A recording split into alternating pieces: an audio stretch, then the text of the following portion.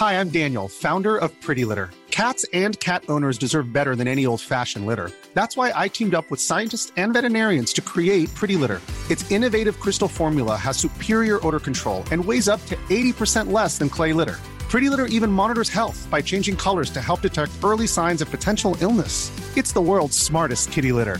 Go to prettylitter.com and use code ACAST for 20% off your first order and a free cat toy. Terms and conditions apply. See site for details.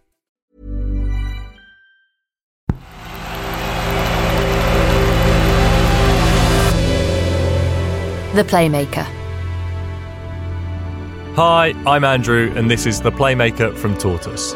One story every day to make sense of the world of football. Today, how Milan became the centre of Italian football once again. The angle's tight, and there's Tonali again. Rafael Leao to Sandro Tonali. Could that be the Scudetto winning combination for Milan? The English domestic season has been typically entertaining. Manchester City and Liverpool going toe-to-toe throughout the campaign, with Liverpool picking up the FA Cup and Carabao Cup trophies, while Manchester City edged the title race. But across the continent, there's been one title race that has matched it for drama and arguably beaten it for entertainment. The rivalry between AC Milan and Inter has seen them at the top of the pile in Italian football once again, with both sides vying to win the Scudetto, the Italian Serie A title. There are just 2 points separating them as they go into the final game of the season. For fans of a certain age, a Milan rivalry is nothing new. After all, they're two of the most successful clubs, not just in Italy, but in Europe. AC Milan have won Serie A 18 times, Inter have won it 19 times. But before Inter pulled off their surprise Serie A triumph last season, Juventus had gone on a run of 9 consecutive league titles.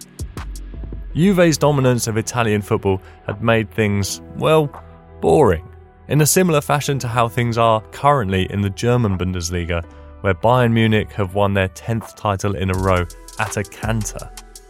But then, last season, Inter, helped with the management of Antonio Conte and talent of Romelu Lukaku, won an improbable Scudetto, with AC Milan coming second. The preceding seasons hadn't been kind to the Milan clubs, and some had wondered whether they'd lost their historic sparkle. In 2019, Milan came 5th, while Inter came 4th. 2 years before that, AC Milan finished 6th, Inter 7th. The nadir was 2015, when Inter Milan came 8th and AC Milan ended 10th. But the good times have returned to Milan. So, how has it all come about?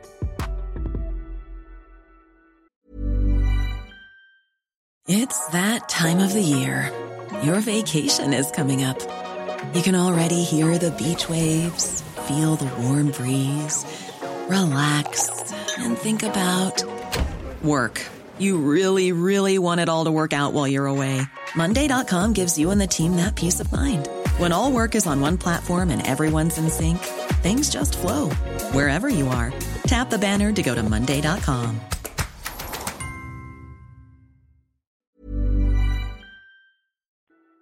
Nicolo Barella is a talented young star who's just claimed 2 winners' medals with club and country. He's returning to a side that's hobbling, and there's not much hope that Inter can extend their title-winning run this season. That's got to be a huge disappointment for one of Italy's most talented players. It's all looking precariously close to collapse. For fans of the Playmaker podcast, you'll recognise that clip. It was all the way back in episode 11 of the season, where Inter's troubles were well documented. Their owners, Chinese electrical giant Suning, couldn't fund the team to the level they once had. They sold the aforementioned Romelu Lukaku, and Antonio Conte left the club. Things were looking particularly bleak. But despite losing some talent, they made some shrewd, inexpensive moves. They signed the experienced Edin Dzeko for under €2 million, and he's gone on to score 17 goals in 48 appearances this season, whilst Inter also signed Hakan Çalhanoğlu for free from, you guessed it, AC Milan. He's been one of the best players in Serie A this season, with 7 goals and 11 assists to his name. Meanwhile, AC Milan, who are searching for their first Serie A title since 2011, have benefited from seeing the fruits of a slow build. Mixing youth with experience, the league leaders have seen the likes of Sandro Tonali, Rafael Leao and England international Fikayo Tomori produce their best seasons, whilst elder statesmen Zlatan Ibrahimovic and Olivier Giroud have proved age is just a number, contributing 23 goals and assists between them in the league this season. Serie A reaches its crescendo this coming Sunday. And while AC Milan are hot favourites going into their match against Sassuolo, it's clear there's already one big winner from this season, the city of Milan. Thanks for listening to The Playmaker. While you're here, let me just quickly tell you about another podcast series we've launched here at Tortoise. It's called The Backstory with Andrew Neil, in which Britain's most forensic interviewer welcomes a new guest each week, speaking to people with the power to shape events across our society and to influence our understanding of them. Just search for The Backstory with Andrew Neil on any podcast app. Today's episode was written by me, Andrew Butler, and mixed by Gary Marshall.